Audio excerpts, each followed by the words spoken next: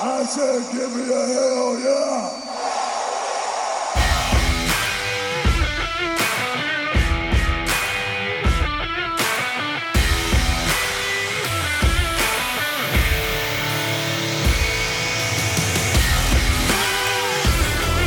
Welcome, wrestling fans, to a bout of epic proportions!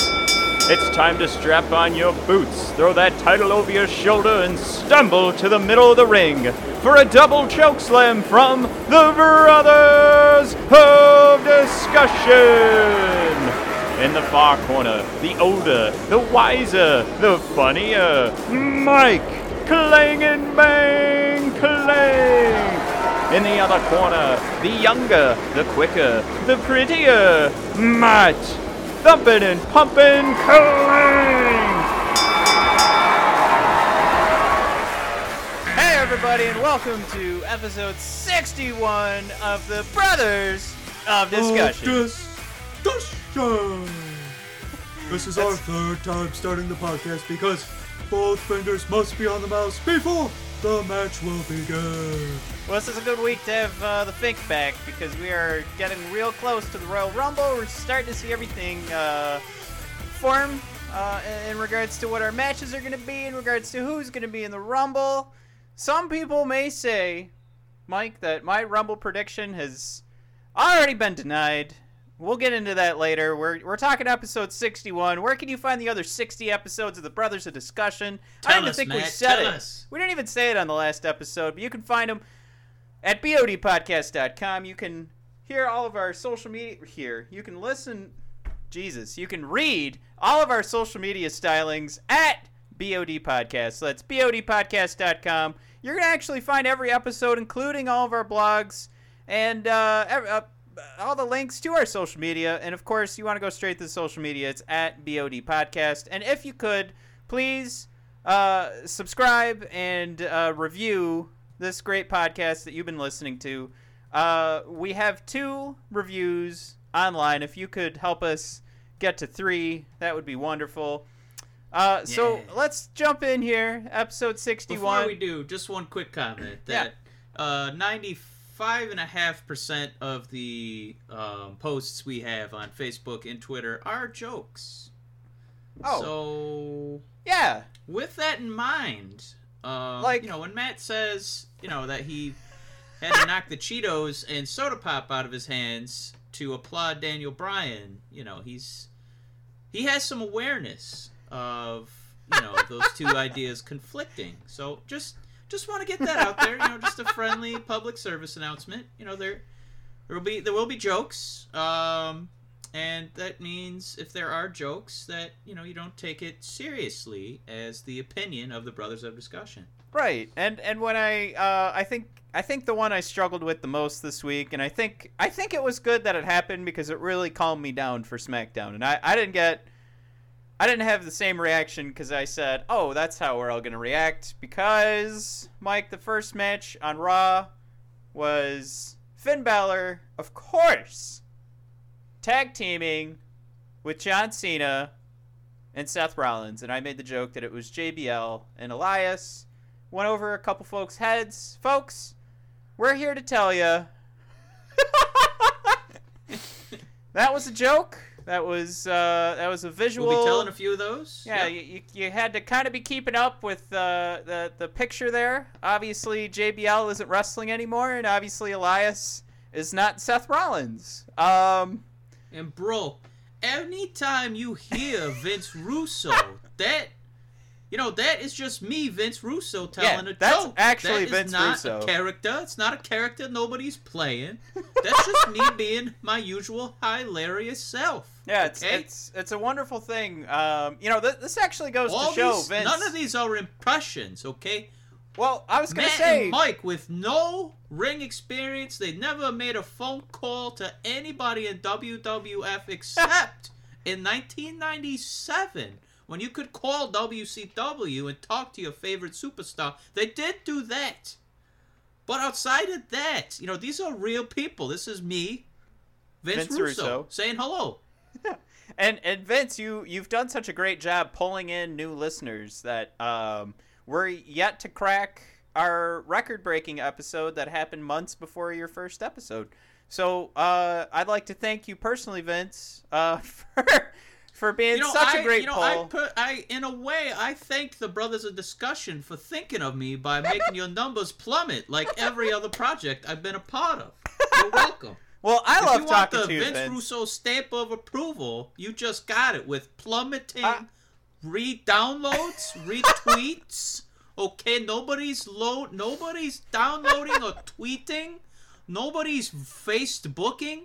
Nobody's booking me for anything. So welcome to my world, okay? You're welcome. Yeah, I think there hasn't been a better, combination of talents when Vince Russo joined the Brothers of Discussion to help the sinking ship. That is absolutely correct. Yeah. Right on the nose on that one, I gotta say. Yeah, there's not a better manifestation of the failures of Brothers of Discussion than that which is Vincent Rudolph Russo. Most people don't know that Rudolph is a middle name I just made up, but you're welcome. And I will lead the Brothers of Discussion with my big red coke-filled nose right to the bottom of the podcast lists. Yeah, when we attach the sinking anchor to the ship with the massive hole in the middle, that is the Brothers of Discussion. Bro, we couldn't have picked a heavier anchor. If you want an anchor, I'm going to give you 2 Dave Mastiffs full of weight of just ineptitude and unfunniness and poor booking decisions. You're welcome. Well, Vince, while we got you here, I'd love to hear your opinion because I know you're someone that just loves modern pro wrestling. Anything new that comes out, you're just to the moon. Now, I know you. See, now I know the Brothers of Discussion got no idea what wrestling is all about because you're all about new and it should be about old. The older the better, but go ahead. Well, as you may know, Vince Russo, All Elite Wrestling had their extravagant, spared no expense. I think quite a few expenses were spared, to be honest. No, that's the joke. Why get 4 cheerleaders when we could pay for 3? That's what I think. Well, I thought you might actually have, like, a warm feeling might have sprouted in your heart when you saw the video or the production value that was this All Elite Wrestling press conference because it looked just like a 1990s WCW show. Oh, yeah, the production value was roughly a WCW pay-per-view, which means it was not very good. Sure, we were on the Twitters. We were doing live broadcasting, but who was that Mr. Garrison, who is the master of ceremonies from South Park? I don't know what that guy was doing. Well, he's our competition, Conrad, because he also runs a podcast. He also has industry You're telling me experience. There's more than one podcast about wrestling out there? Yeah, unfortunately, we picked... That is unbelievable to me. I thought you guys had the market cornered on that one. You're telling me Mr. Garrison even has a wrestling podcast? Oh, my goodness. And he gained quite a bit of weight. And he feels very awkward in front of the people that feel that... Well, I felt very awkward listening to former 4th grade principal Mr. Garrison leading a pro wrestling concert festivities announcement party online. Whatever you want to call that event, it was a nightmare. Well, so very appropriate that it's headed by Cody Rhodes.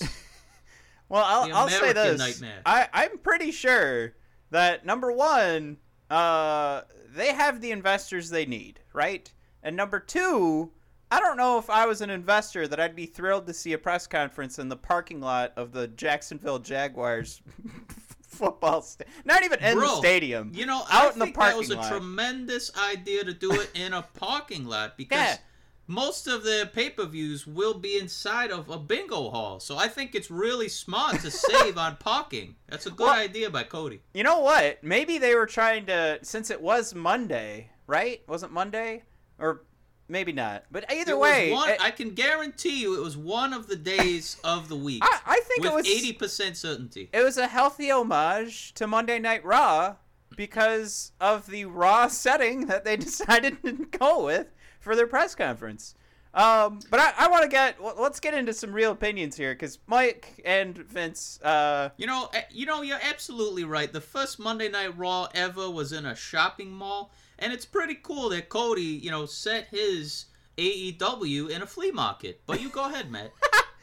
Well, this to me just looked like, that person that you find on social media that has to let everybody know that they're going to try a new diet. And I'll say this. The things that AEW announced, which includes healthcare, includes equal pay for genders, that's fantastic. And there's nothing, they said that, and now I want to support them that much more. But this press conference absolutely didn't need to happen. I think we all knew that Chris Jericho was a part of this.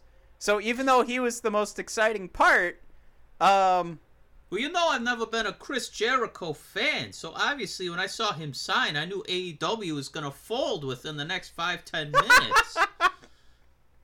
Well, what about, I'm going to defer to my good friend Michael. He's tired of listening to me blibber blabber, but thank you for your time, Matt. I appreciate it very much. I might make another cameo. You never know. No, I hope so. Vince, why don't you just plop on the couch over there, have yourself a rat filled with cheese, and that's my favorite treat. I'm so glad you guys thought to get catering to start filling rats with cheese. I really appreciate that very much. We could use more cheese dip and also more rat dip for the cheese. Yeah, so it's crap services there for you. Absolutely. All right, Matt, you take care. Long live Vincent Rudolph Russo. All right, toodles. Matt. Yeah. So getting back, if you were an investor, what about that? Are you thinking, oh yeah, they're making the right decisions from the get-go? So I only mention that because that could be the argument as to why this needed to happen. But I will watch the show, Mike. We talked about it last week. I am really excited for this to happen, but I just don't get why that press conference. I'm a little surprised that Kenny Omega was not one of the big signings that day. That is a great point. If you're gonna do that, that should be the time that you announce Kenny Omega. I think it's pretty noteworthy that they signed Pac, that they signed Jericho, because based on the cruises and all the all-in events, and we've seen them in New Japan, all those guys kind of rubbing elbows. This makes it official that Jericho is on board with this thing, because Jericho has the money. He can do whatever he wants now. He's got so many projects lined up. So it's pretty cool to see Jericho not making a run in or just crashing a pay-per-view for a couple one-off matches. He's signing contracts. He's making himself visible. He's there on day one. So it's a big get for AEW.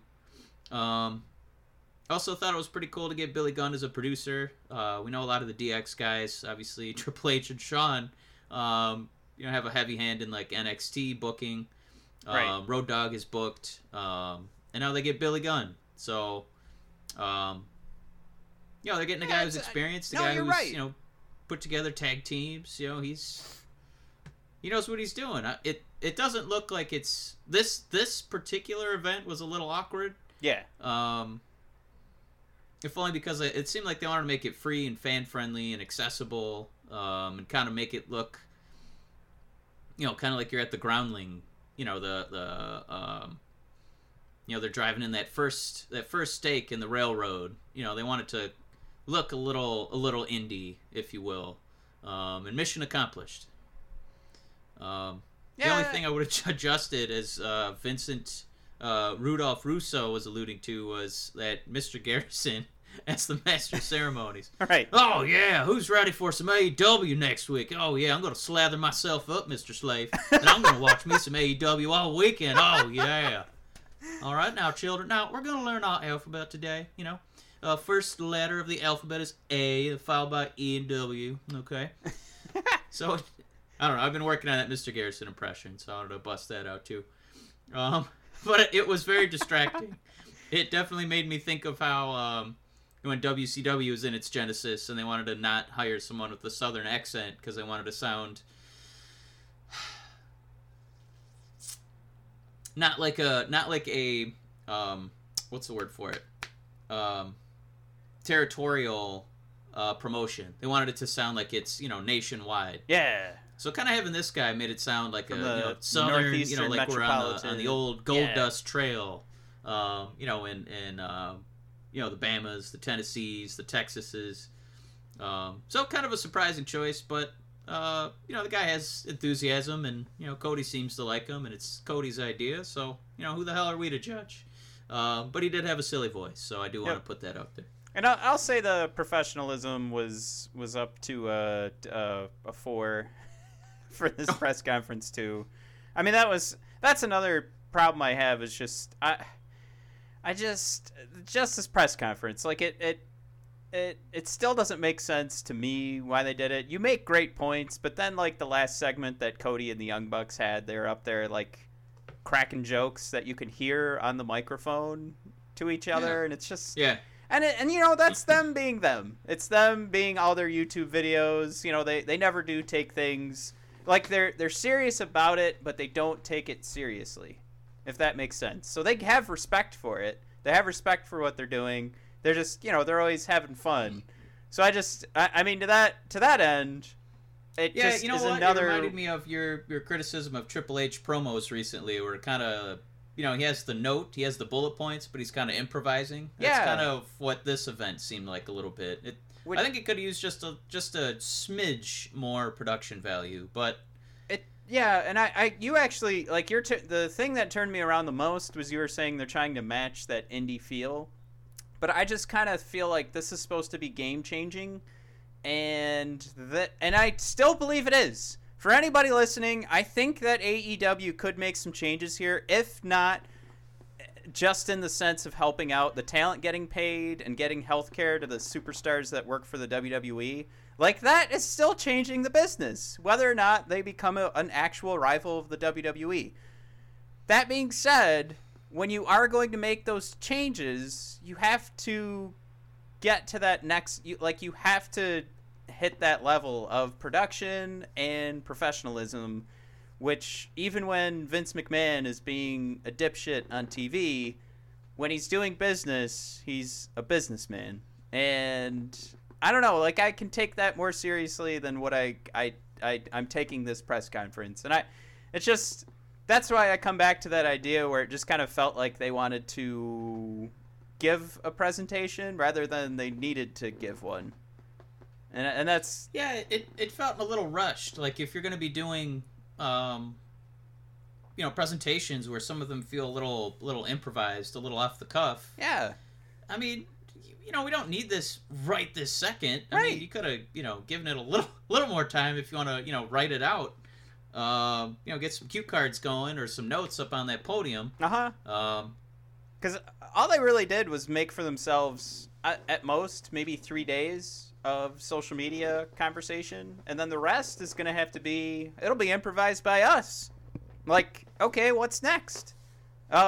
Because we would have still been having that conversation now if they didn't have their presentation this week. And I don't know. They got themselves 3 days of social media coverage. They had some fun with their fans not being allowed in SmackDown, which was kind of funny when you think about it. Anyway, I also don't trust that, because I feel like it would have been a much bigger story than just a couple people on Twitter saying that it happened.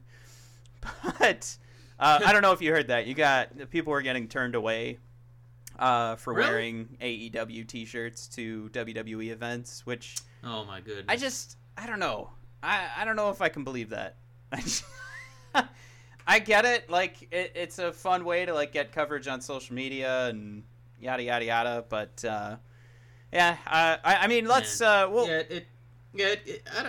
always forget that WWE kind of treats itself like it's Disney World, where you can't wear the costumes of characters in the theme parks. But I don't know. I mean, WWE, when they're at their best, you were allowed to troll each other's programs and mention WCW, or WCW fans mention WWF.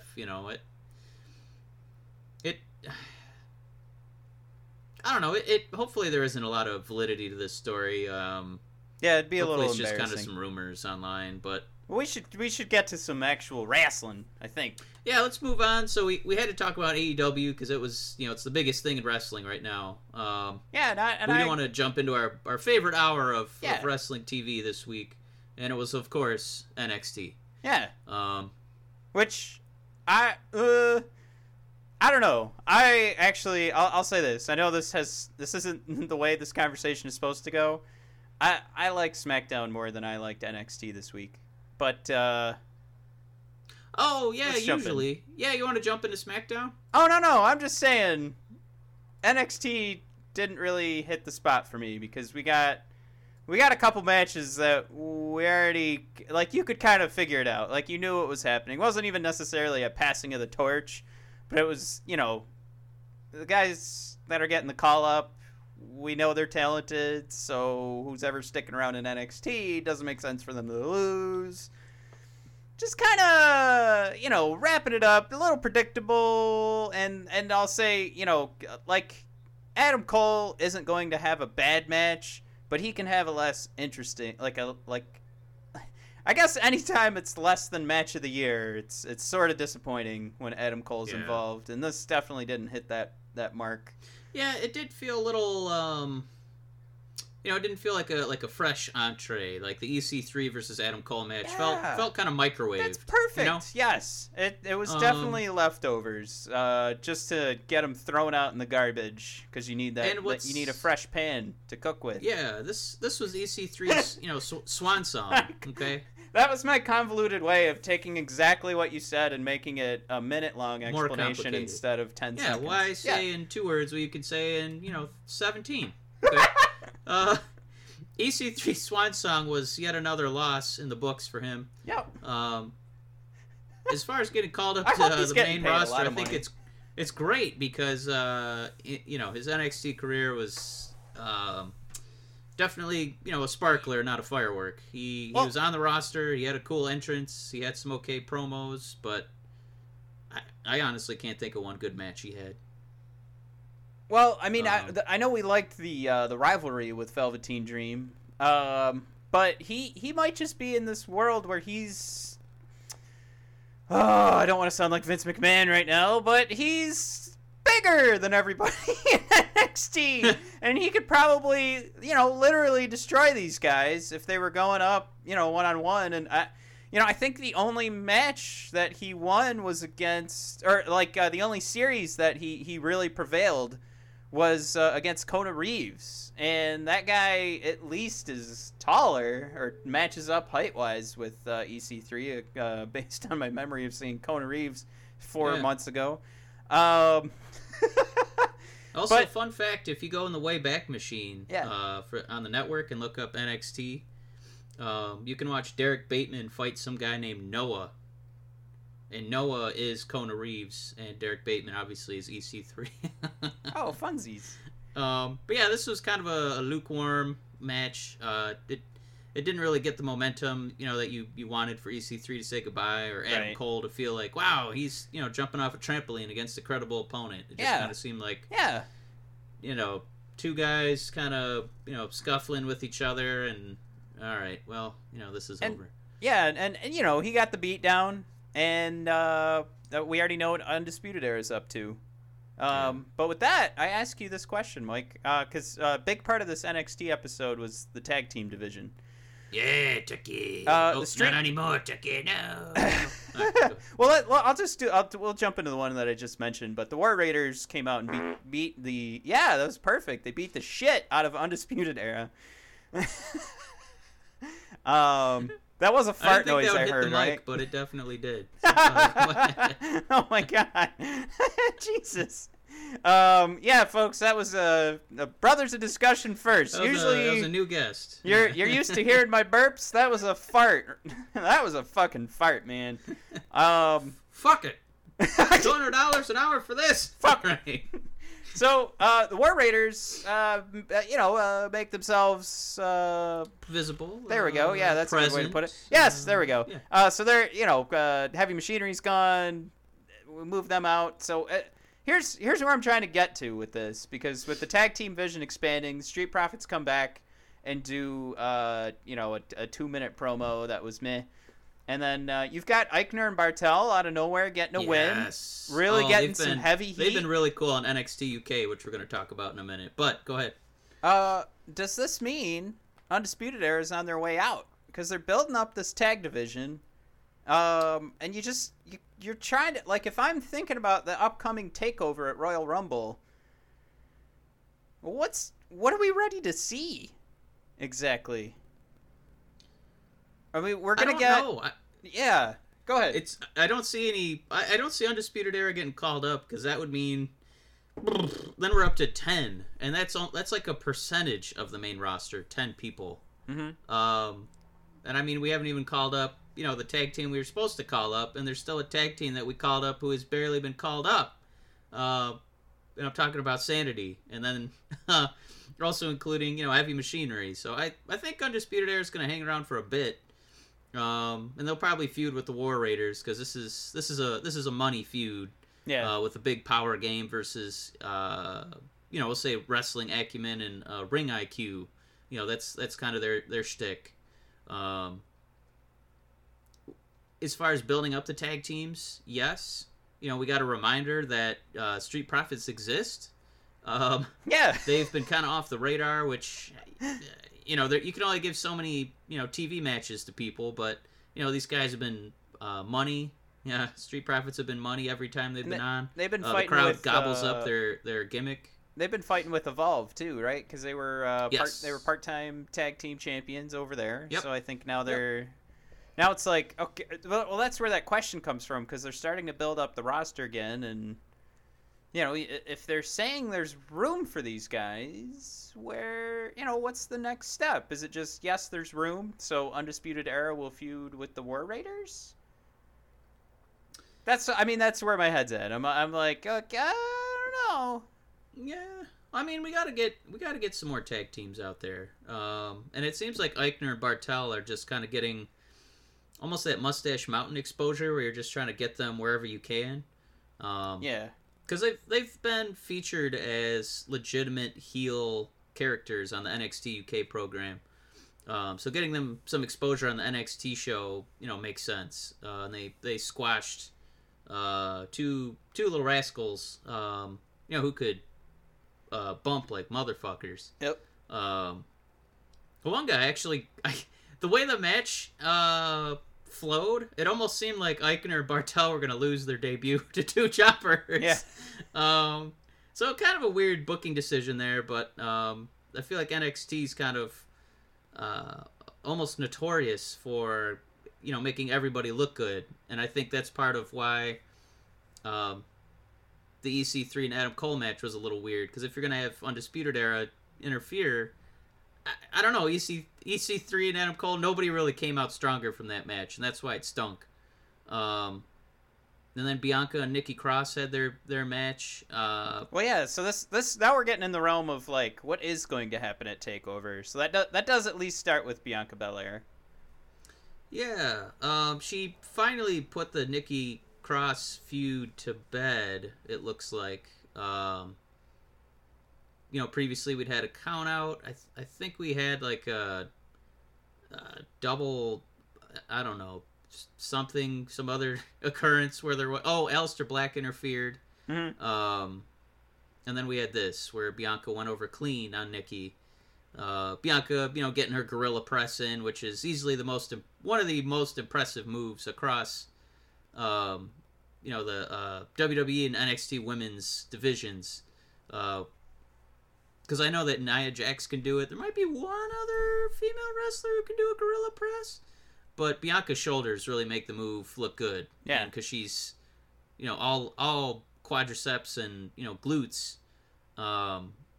She's just relying on her legs, where Nikki's kind of relying on her body mass versus whoever she's up against.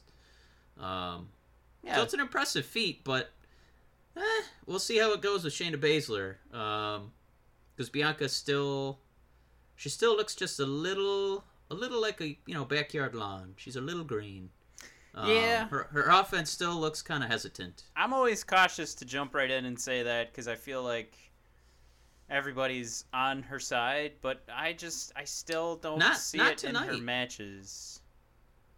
She got the fighting undefeated and then overrated chance. That was pretty surprising.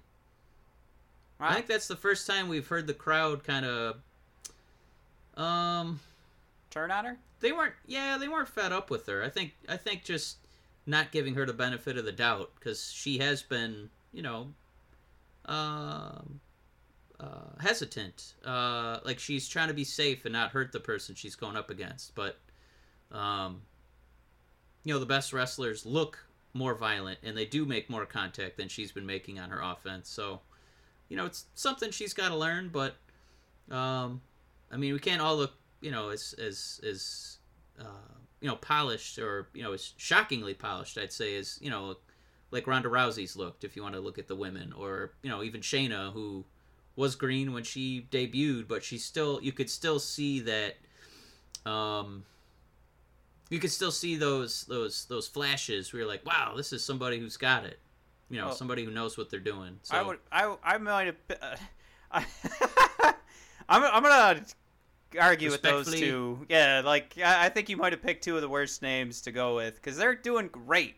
But I look more at like in the easy names are Becky, Charlotte, definitely Asuka. We go to NXT, we could talk Kairi Sane. I think Io already looks great. She's already doing her. Oh no, I meant like somebody who's new and we've watched them develop. Oh, okay.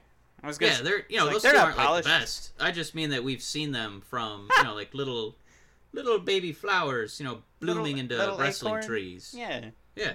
Just beginning to sprout.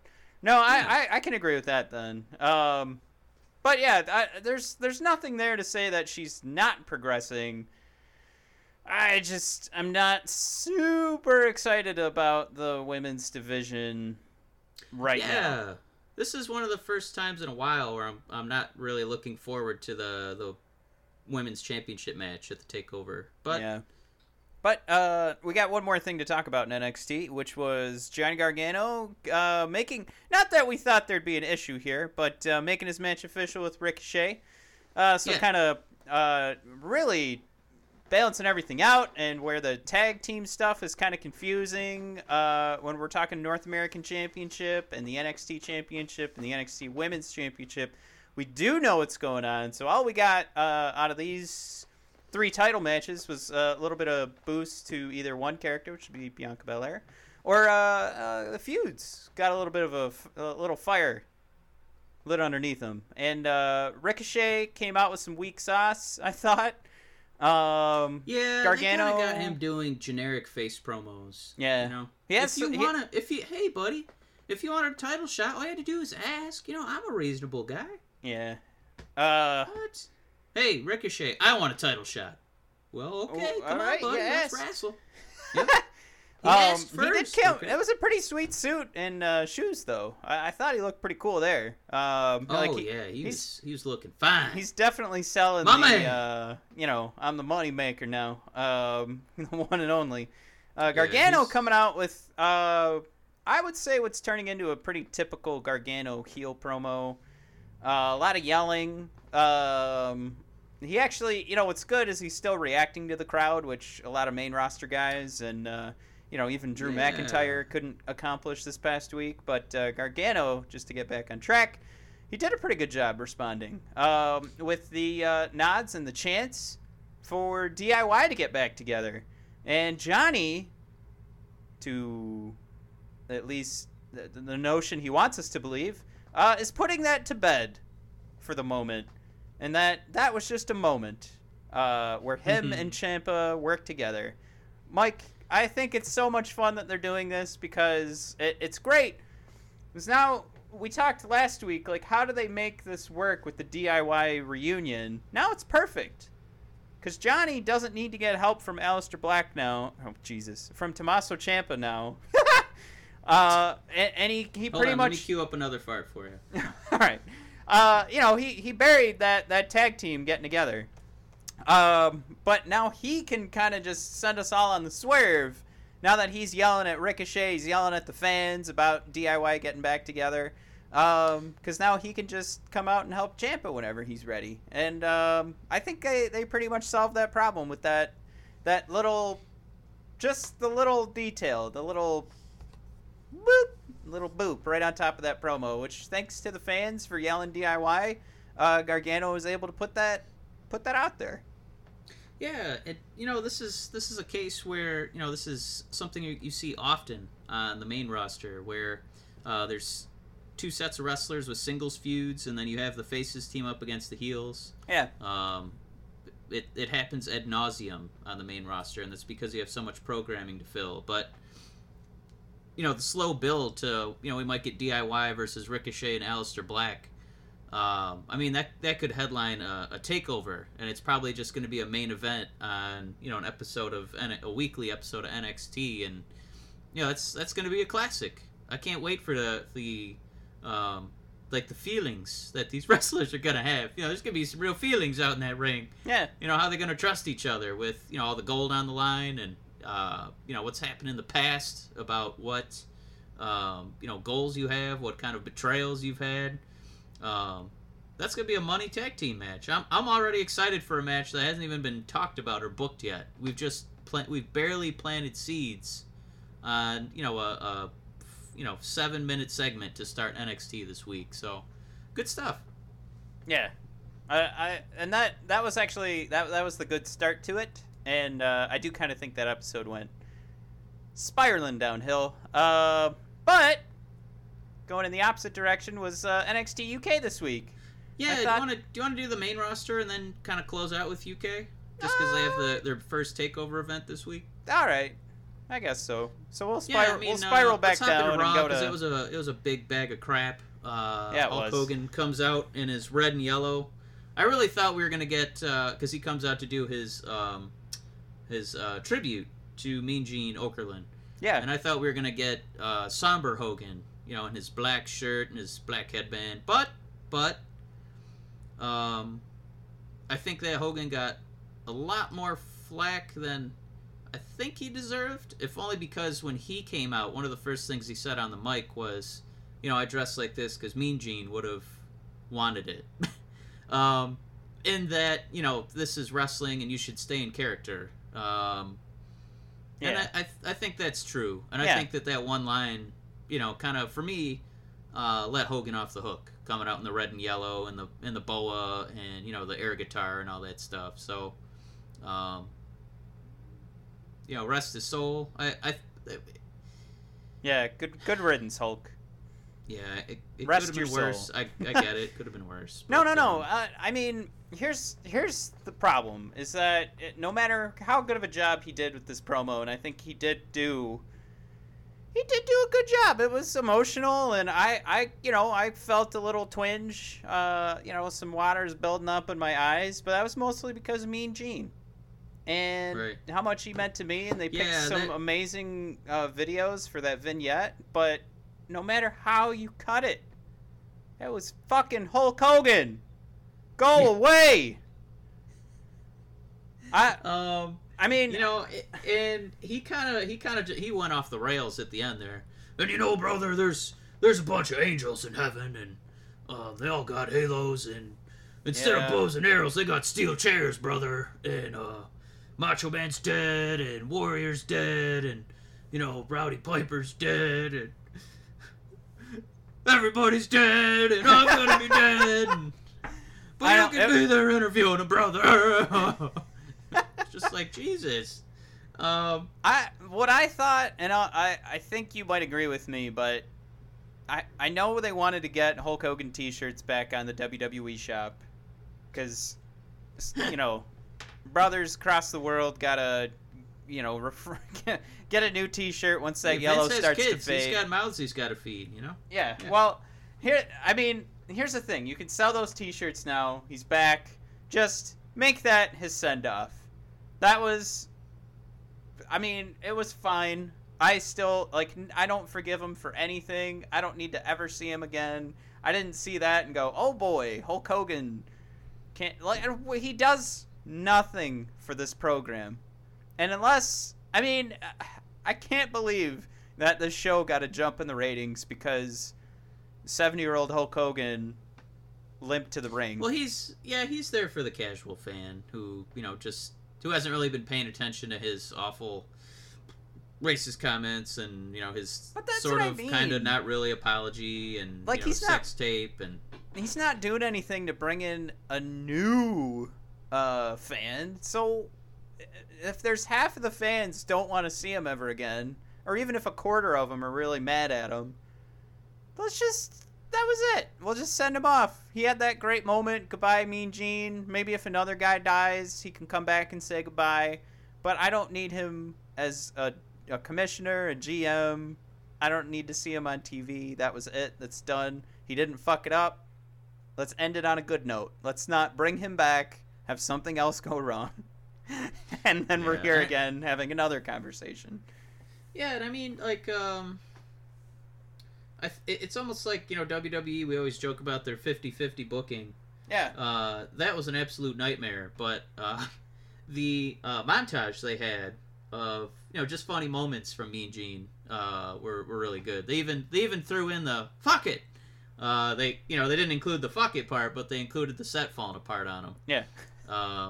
And then his various interviews through the years, but somehow they forgot to include the one where he pretended to give a blowjob to Rowdy Piper. I don't know how they forgot to include that clip on the PG show, but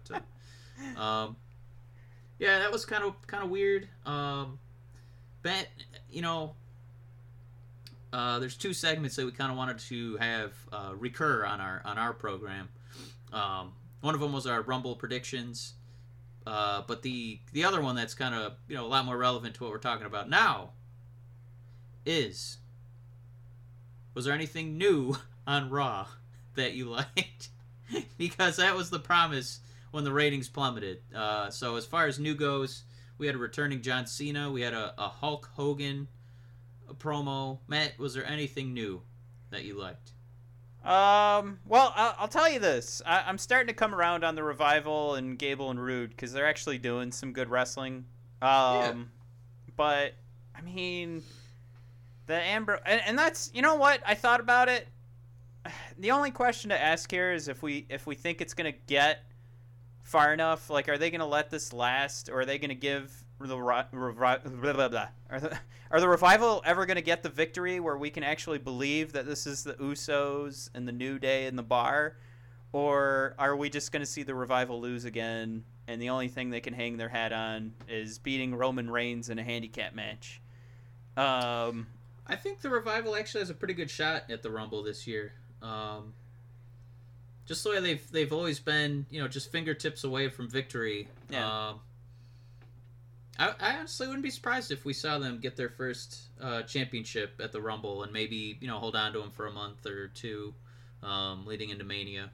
Well, it's just my thing is always when they play that game where, we're just so close. Then they get to write that story where it's like, well, no, they won.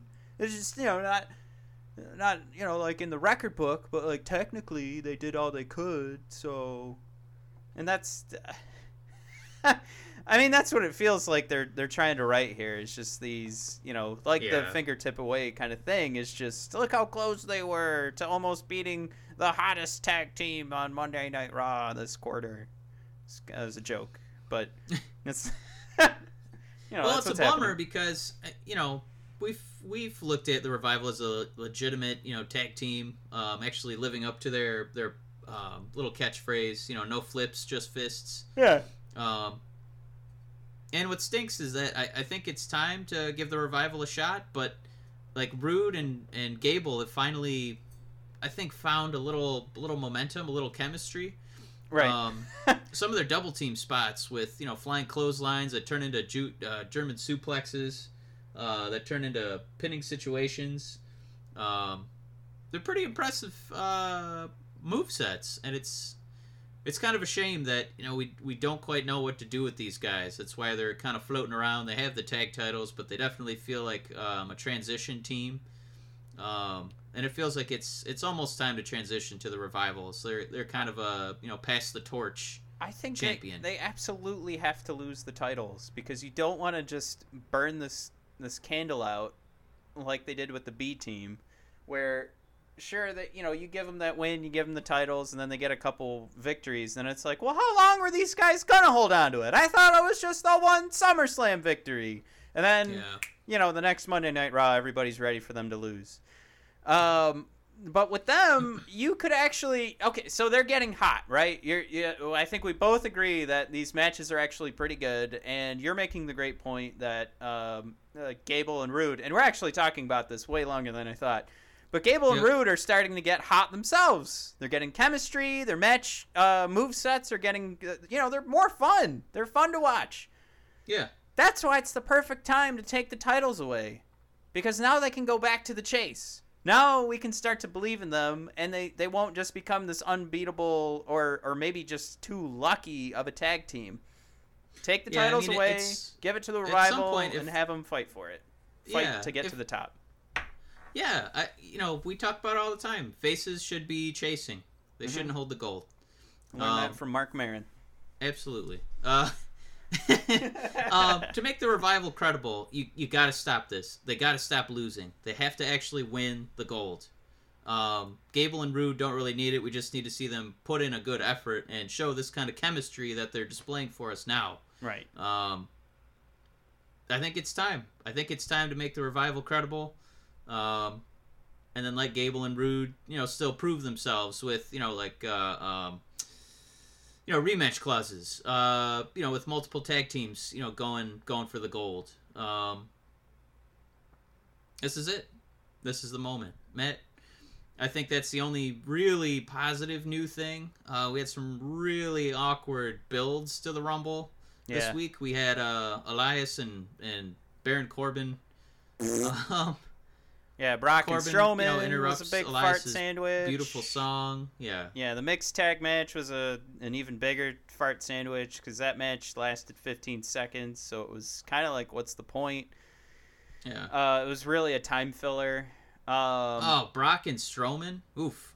Part of that, they just kind of looked at each other angrily. And I do want to give credit to your Jaws reference for Strowman's doll's eyes, but they're black eyes. Is Strowman not being cleared to wrestle, definitely holds them back a little bit about what he can and can't do leading up to the Rumble, but I can't believe we're going to see this again, where Strowman is probably going to lay down for Brock in another pay-per-view. Because he's got a built-in excuse being injured. Yeah. It's weird. I don't know even where to put that match on the card because it's not remotely as interesting as either the Rumble matches, obviously, and then the other, main belt match is AJ versus Daniel Bryan. This match is way down there on the card. You also have Becky Lynch versus Asuka. You have Ronda versus Sasha. This could be a pre-show match. This Brock and Strowman, it's just going to be trash. That's a good transition, though. Getting into the Ronda and Sasha. What's funny is I am a huge fan of that match happening. Yeah. I am the opposite. I don't know of a fan. Whatever. This isn't going to be smooth. That promo moment of bliss. Sasha coming out there. Calling Nia a bitch, that was fucking awful. If there was any reason that Sasha Banks was not in the main event, holy fuck was that it. Oh my god. And then their match, I don't know who fucked up with that. It looked like it was going to be a Hurricane Rana on the side of the ring, and Nia flipped backwards, and then Sasha just went face first into the mat. Oh my god. I will say, everybody's right. Nia Jax does fuck up a lot. So does Sasha Banks. And putting them in the ring together, I don't know if that was Vince McMahon going, oh yeah, here's your Sasha Banks, you pieces of shit. And just this clumsy, awful, just bumping into each other. The half run, because they don't have good timing. That is, I will say, that is one of my least favorite things in pro wrestling, is when you do the half run. Don't even bother doing it if you're going to injure yourself at full speed. Because it doesn't look good at half speed. It looks awful. So don't tell yourself you got to do it. Do something else. All pro wrestlers out there, anybody listening to this match, don't do the half speed. It looks fucking terrible. That whole match was pretty much half speed because they have no chemistry. And Nia lost. Nia's at the back of the line. We didn't need to see that match. We could have just had Ronda come out and declare her next opponent, which is kind of weird that she's done this a couple times now. But, I mean, here we are. It's going to happen. I'm excited it's going to happen. I hope that Sasha doesn't kill Ronda. I hope that Ronda doesn't kill Sasha. That'll be the most exciting part. But, I jest there, but I actually am excited for that match to happen. If anything, it's exciting because we'll finally either see that Sasha deserves this spot, or we'll see what I think the McMahons are always thinking, not the characters, the actual decision makers, of why Sasha Banks isn't in the main event. And I know I'm one of the few people that's very critical on her. I don't hope that she fails. I want her to succeed, but I notice the clumsiness. I notice the bad mic work. So to me, it hasn't always been like, why isn't Sasha Banks in the main event? But it will be, the happy thought here is that we will get our answer as to what will happen with Sasha going forward. Yeah, she needs to give us a real reason to keep, being vocal with our support. And please stop injuring yourself. Yeah. We don't want you to get hurt. We don't want you to hurt someone else. I don't know who was supposed to really be taking a bump. If Sasha was supposed to be doing a Hurricane Rana to Nia, and Nia goes flying from the mat to the floor. Right. All right, Sasha. I'm sorry. All right, Nia. You're going to leap up 3 feet in the air, right? Okay. Now, after you leap up, you got to do full, you're going 180. Boom. To your back. All right. Ready? Go. Yeah, it looked dangerous for everyone. Yeah. But we got to keep moving. This is the show that thing sucked. Is, Ronda being newish. I don't know who's going to protect Sasha. If Sasha does some crazy risk. Yeah, it's scary. Yeah, please don't die. The other things that happened on Monday Night Raw, I think just a reminder about what a promo is supposed to look like when Cena came out and declared himself into the Royal Rumble, which is one of our least favorite things. I feel like, there's only 30 spots and you get a chance at WrestleMania. Yep. It feels like there should be some sort of pecking order or some sort of match requirement to get in, but instead, if you yell into a microphone, you get a spot. I don't think this rule applies to Cena because he's Cena. He's already got 15 championships. Yes, you can just enter.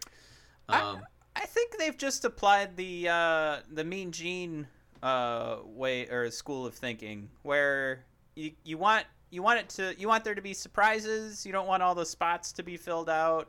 So they just went, fuck it.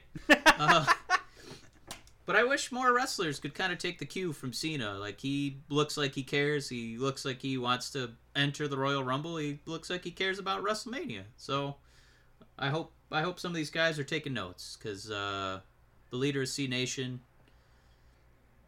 I don't think he's going to win, but, I'm going to be, making noise. Probably negatively, but in appreciation of Cena. Well, he definitely schooled Drew McIntyre, because that was the cookie cutter. Oh, I can't do it. A cookie cutter. That was my Drew McIntyre attempt. That'll need some practice. That was a cookie cutter. That's not it either.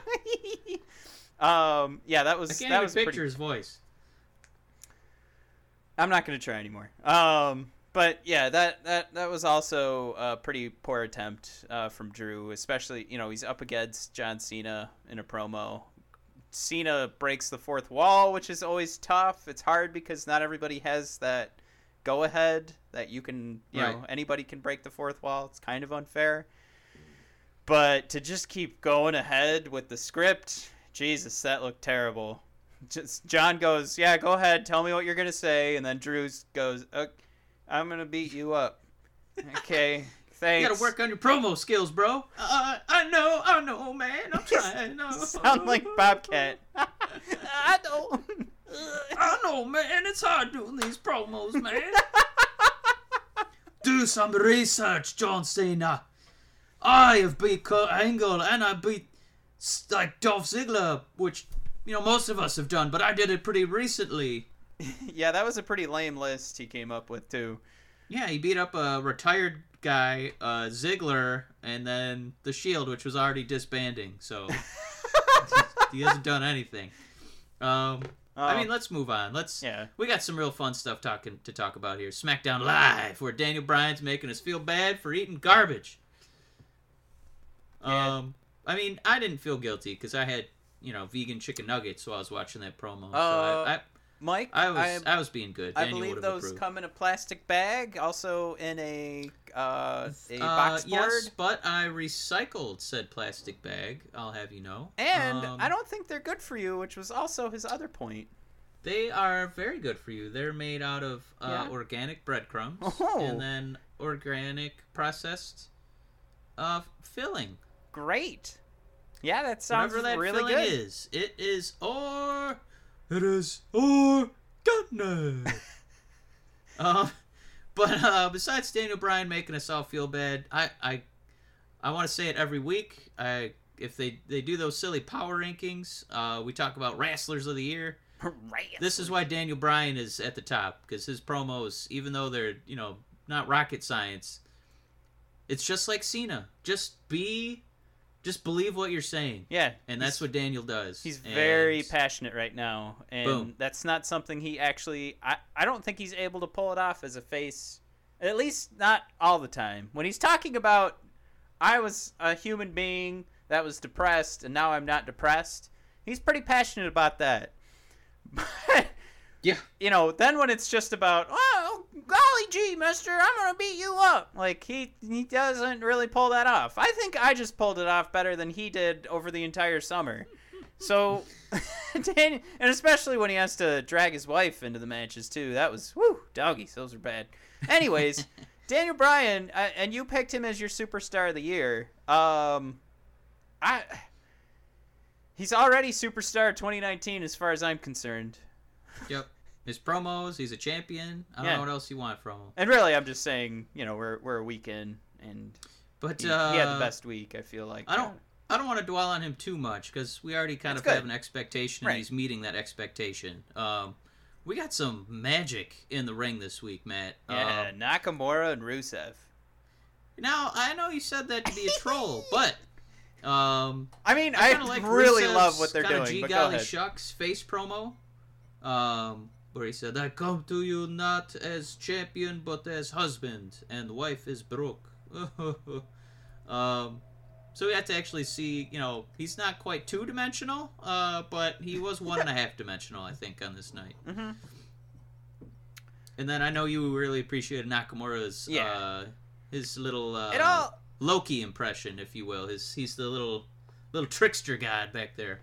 It all started, Mike, when he changed his bright red suit, traded it in for the classic move by a pro wrestler to go heavy on the black and red. Ooh, yep. And now that he's a member of NWO Wolfpack, Nakamura is really turning into like that rock star that like. Mike, we both got a copy of his book for Christmas, and I don't know if you've peeked inside, but one of the things that Nakamura was very proud of was that he was a very flamboyant young man, and he that's part of how he's come up with this rock star character. I see it now. Like, I didn't see it before. Like, I think he was trying to be, like, a nice rock star, but we don't really know nice rock stars. Now he's the asshole rock star, and I think it actually makes sense. And you go back and watch the stuff he did in New Japan, which I've only seen in bits and pieces because I will go back and try to put pieces together of wrestlers that come over to the States. But you see his stuff, and he's always been kind of a douchebag. Like, he's kind of a dick. Like... Even as a face, when he's doing that, come on, like, it works better. When he rest his own head against your belly and just kind of swing his arms like those he couldn't heel tactics. He's getting in your head where it's getting outside of the technical side of wrestling, and he's trying to make you fuck up. Yeah. So now what he's doing, and now he's getting into the head of Rusev, and I love the storyline of Nakamura's actually right. But he's the heel, so we're gonna, the forced thing here is that you gotta root for the good guy, and Rusev is now battling, or I know you said he's almost 2D, but if you look at it, he's battling this idea where he actually knocked out his own wife, and he's blaming it on Nakamura, which Nakamura this is his opportunity to get in Rusev's head, so he's gonna use that. And I know the writing room. This is Nakamura's opportunity to win Lana's heart. Well, I was going to say, you ruined my joke. I was going to say that I know the writing room, they have not gotten this deep into their discussion of storylines the way that I'm going right now. But if you look at it in that way, like, they're actually painting a masterpiece right now where Rusev is a broken man at his own hands, and Nakamura is going to be able to take advantage of that. And for the first time, the United States Championship matters, and I'm actually going to be rooting for Nakamura to win that title back. I feel like you're giving them credit, as if this is Spider-Man trying to save Gwen Stacy, and it's kind of his fault that she dies. When I really think that the WWE writing room was, hey, all right, what if Rusev kicked his own wife? We could build a month promo out of that, right? I think here's how it actually happened. Rusev's music is going off, and one of the writers grabs him and he's like, "Hey, why don't you kick Lana? All right, get out there." And then he slaps him on the back. And that's how it actually happened. That was actually just some guy that ran up to the curtain. He's not even a writer. He just had a good idea and threw it out there before Rusev ran for his segment. Matt, I don't want to cut you off too quick. We're already pushing an hour, and we haven't even jumped into UK yet. Just a couple quick hits here. Becky Lynch and Charlotte Flair. Matt, hot tag. When are these two going to get arrested for stealing yet another show? Hot tag.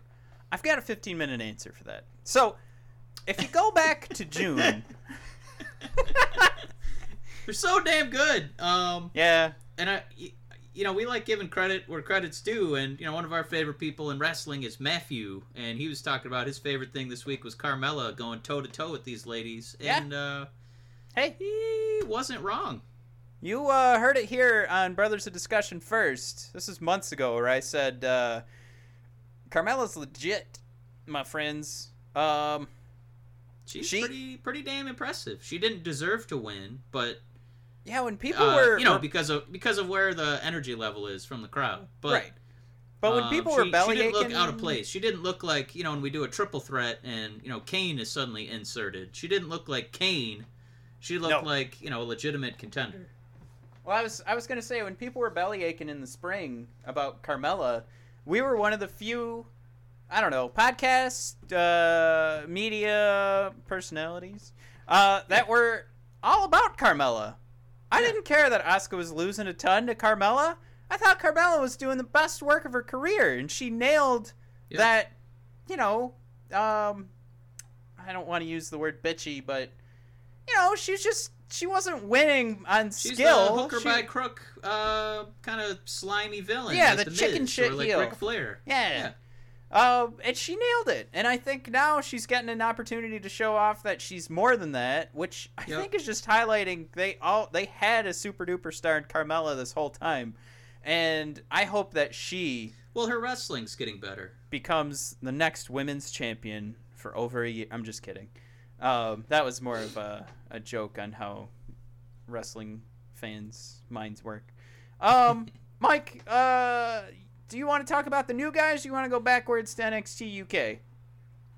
All the new guys. Okay. Well, no. Are they just trying Royal to figure Rumble out what you mean by that? Participants? I think EC3 is going to be at the Rumble. I think Nikki Cross is going to be at the Rumble. Yep. And Lacey Evans will probably be in the Rumble too.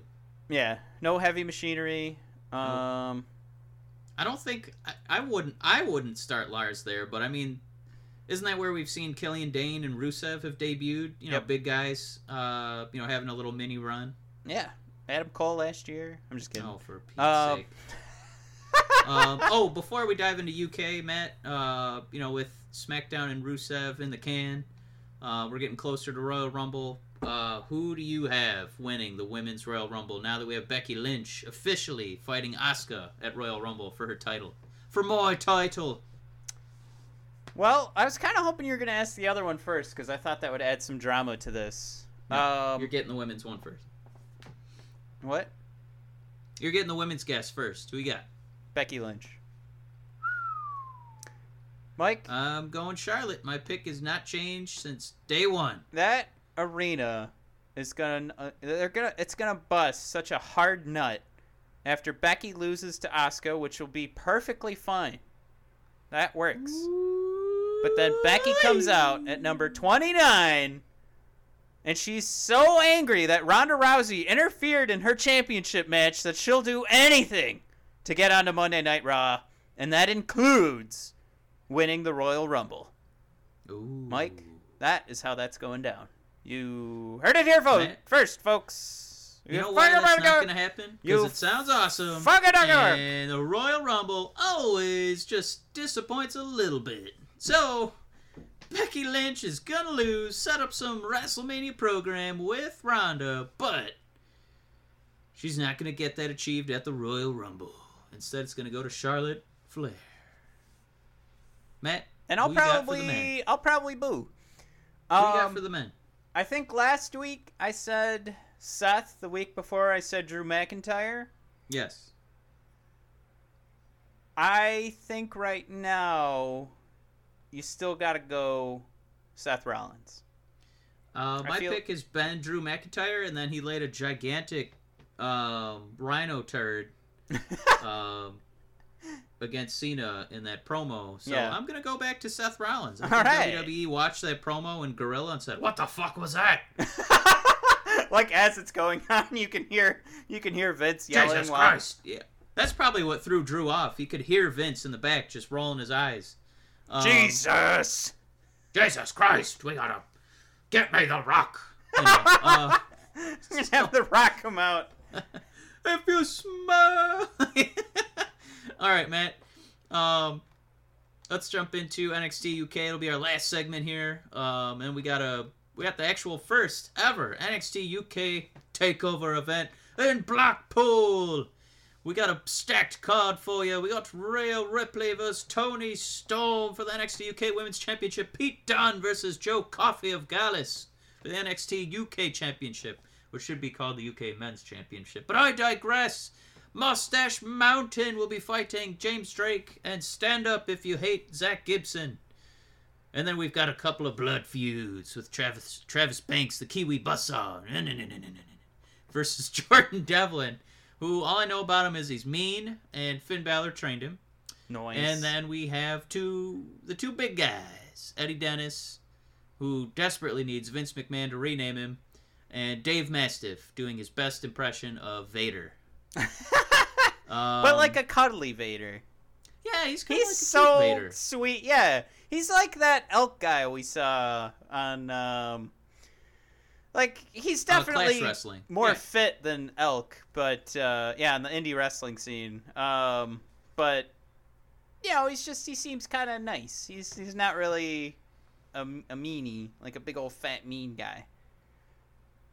Yeah, that's a good way to put it. Yeah. Sure, everybody knows what I'm talking about. What a great reference. How do you want to do this? Because I do you want to just run through these? Sure, let's start with Banks and Devlin. If only because I don't think Banks has been getting jumped periodically by Jordan Devlin. Yeah. But Banks has not yet given us really any character development where Jordan Devlin has, where he's been a focused, determined heel. And as you kind of build the undercard or midcard of the UK, I can't see Devlin losing this match. He's already had a bout with Pete Dunne for the title, and you know Devlin obviously came in second place in that match. But I think to build up more heels, I think Devlin should. He's got a cool song. His last name's almost the Devil. I see him going over, Matt. So the way I look at this is like, I'm taking into consideration that this is the first takeover. I feel like it's gonna go. I don't know. I don't want to already say what I'm picking for. It sounds like there's a cat meowing. That was just another fart. Go ahead. I already know that, you know, there's who I'm picking for the NXT UK Tag Champions, and I know that's not going the way of the face. I feel like the NXT UK Championship isn't going the way of the face. And the same thing for the Women's Championship. So I think Devlin's fine. I think he's going to have a great character. So I think what's going on is Travis is just going to get the win, because we're going to need some face characters to actually look good. The wins and losses. Yeah. And I think it really, when it comes down to it, it's how good of work both on the mic and in the ring that Devlin can give us that we've seen over these last couple months. And I don't think there's any problem selling him as a legitimate, not a force, but just a talent in the UK. Yeah, that's a fair argument. I think to kind of exactly piggyback off that idea is Mastiff versus Eddie Dennis. Being the first takeover event, Mastiff is clearly the big cuddly baby face. I don't think there's any doubt he's going over, and this is the one match with violent stipulations, because toys will be at play. You know, they've had 2 matches already. This is going to be the payoff, the third match. I think Mastiff's got this in the book to kind of give the crowd something, you know, to be excited about, something positive to cheer. Yeah, I hate to do it, but I'm going to agree with you. It's kind of the same reasons that, not the same reasons that Travis is getting the win, but I think Mastiff is the one where it's, okay, he's the hero. He's also the quote-unquote more talented guy on the way he's been booked. So I think it's just Dave all the way on this one. Travis is getting the win because he's going to need it to sell his character and to kind of build up this roster. Mastiff's going to win because the fans are going to need this to happen because of what's going to happen the rest of the night. Yeah, I kind of, we're almost in lockstep, and we don't need to disagree. I mean, right. It's not that kind of show. Speaking of agreeing.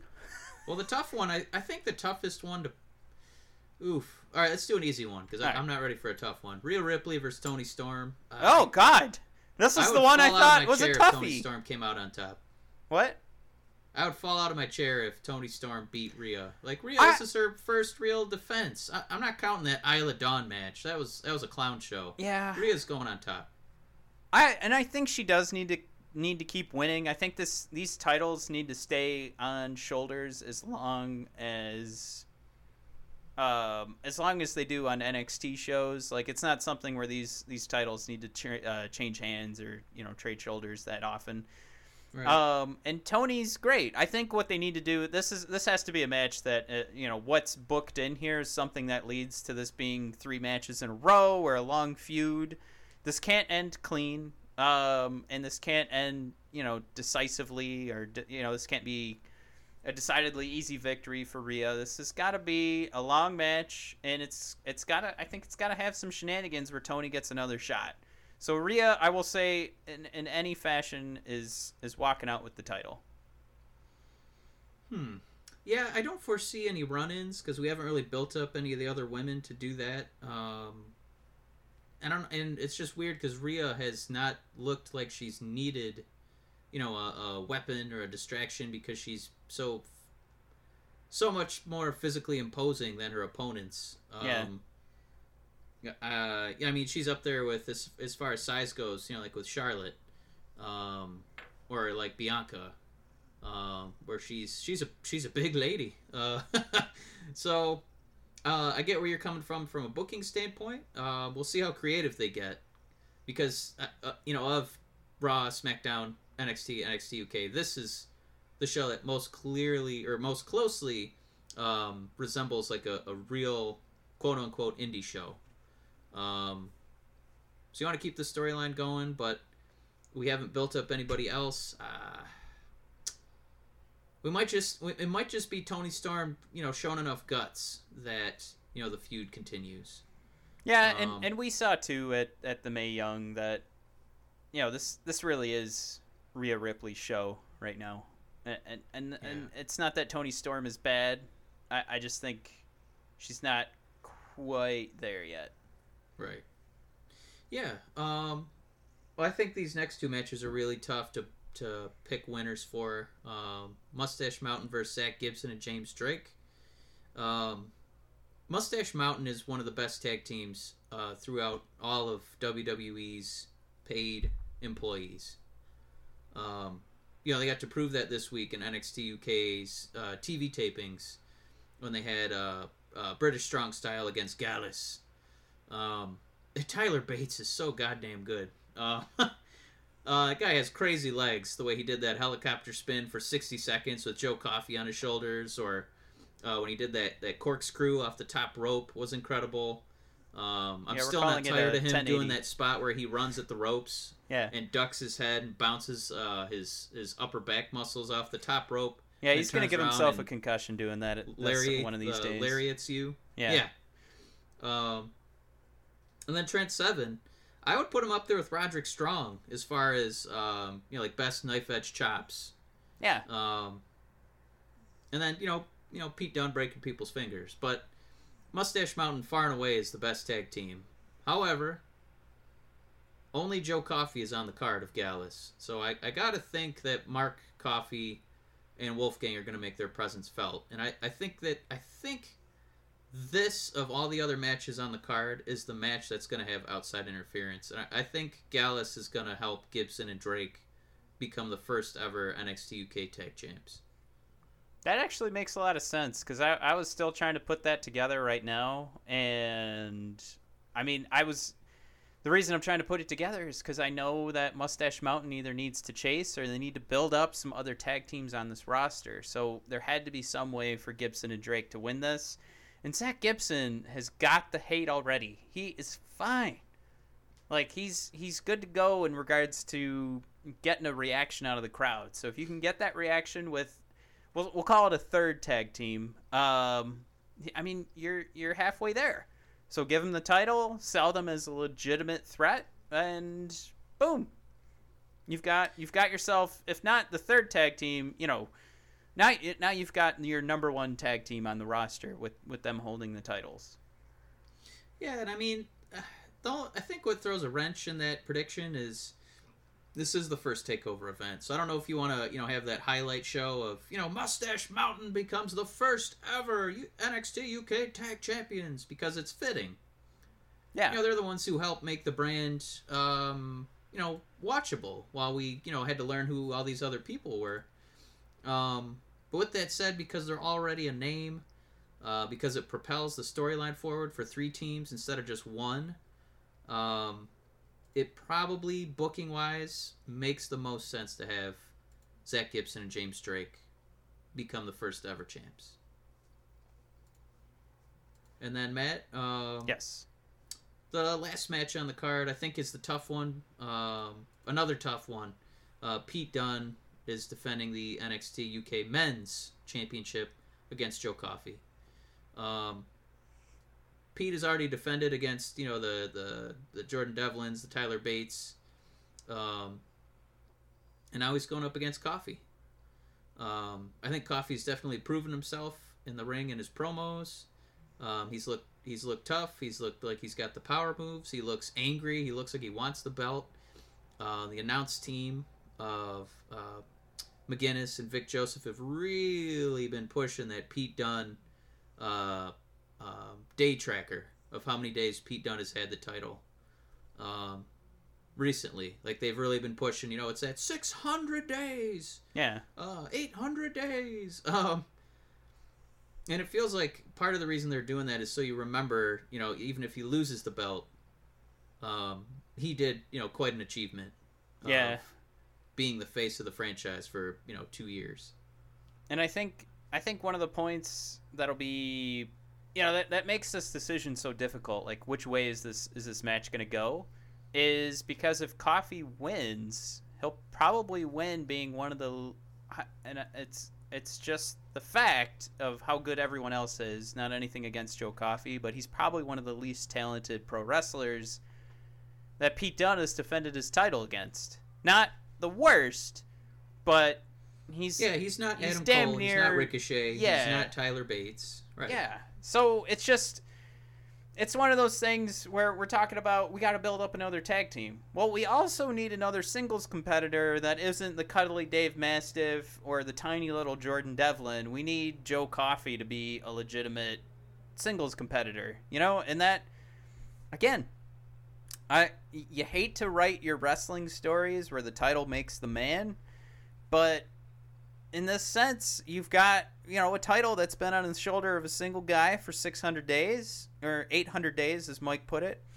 So there you go. You've got a title that's been only on one other person's shoulder, so now you're the guy that's toppling that title reign. So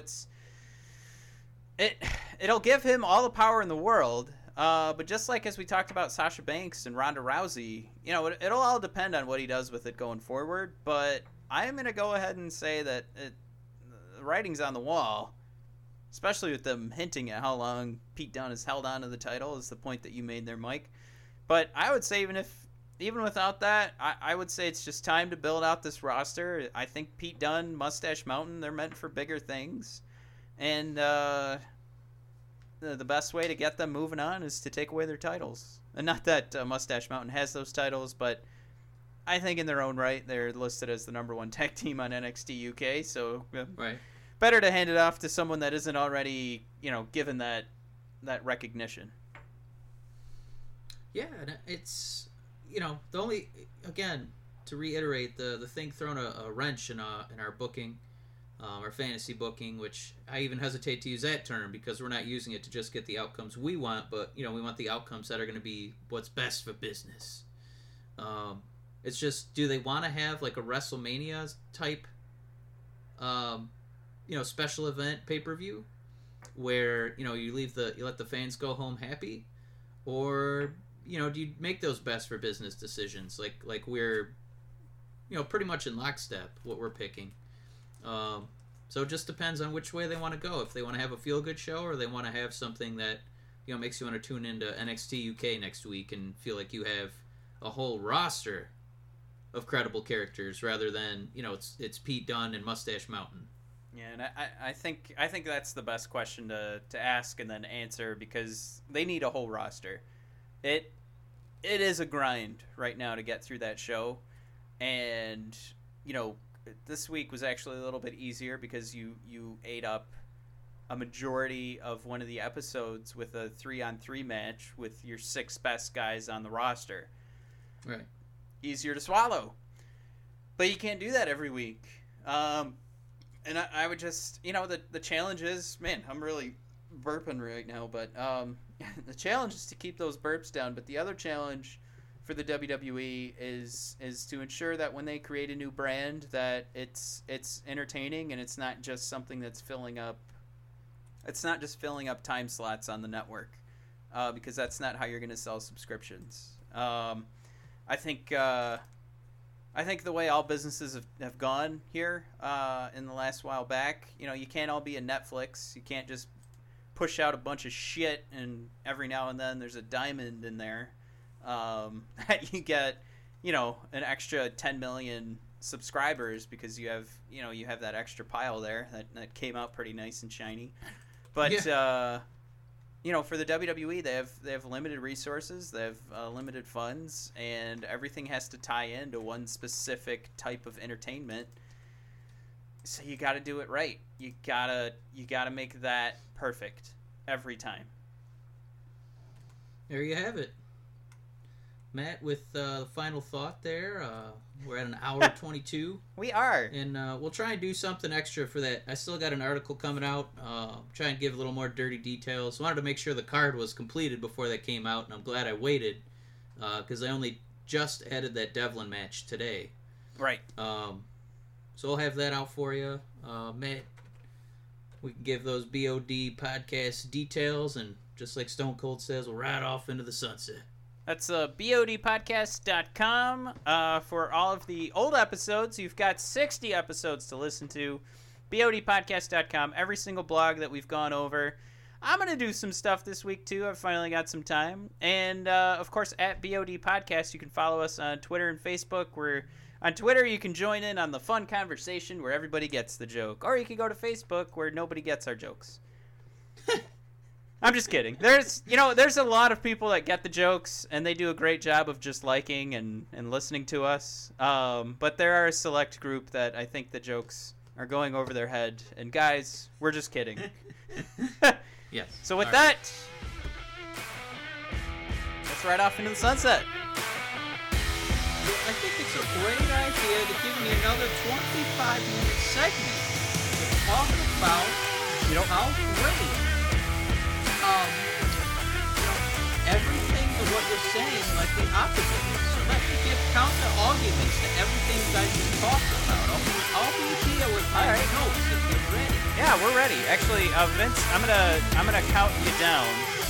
Okay, it sounds great. 3, 2, 1, right? And I'll count you down from 3, and then once I hit 0, I'm gonna hit a button here that's actually called the Vince Russo button, and you'll come through. I'm gonna hit that too, but what I'm gonna do while you're counting down, I'm gonna tell you all the reasons that Hulk Hogan had the greatest segment this week, talking about me being Ultimate. Now, all right, sounds good. All right, ready? All right, so Hulk 3, Hogan is such a 2, great orator that 1.